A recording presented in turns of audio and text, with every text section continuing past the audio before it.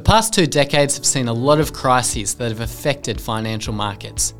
The global financial crisis, the European sovereign debt crisis, COVID-19, and the Russo-Ukrainian war.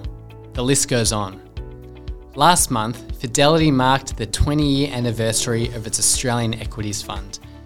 The fund has consistently outperformed its benchmark, the ASX 200 Accumulation Index, netting over 11% per annum.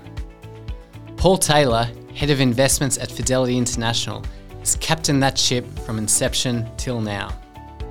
In tomorrow's episode of The Rules of Investing, Paul explains his process for finding what he terms the holy grail of investing, long-term compounders. He also discusses the market's next buying window, the need to view stocks and their upside potential within the context of portfolio construction, and the next thing to break if rates keep rising. Here's a preview of what you can expect.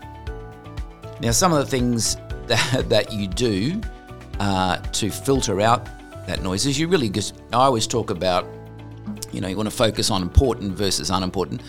Now, that sounds very simple, but sometimes unimportant things are really interesting things, and you get sucked into those really interesting but unimportant things. So you got to ask each bit of information you get. You got to ask yourself: is it important or unimportant?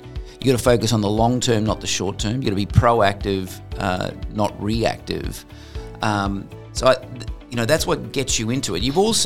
What I also find is my best days when I'm out meeting companies, talking to companies, understanding how they earn money, what's their business model, what's their strategy going forward.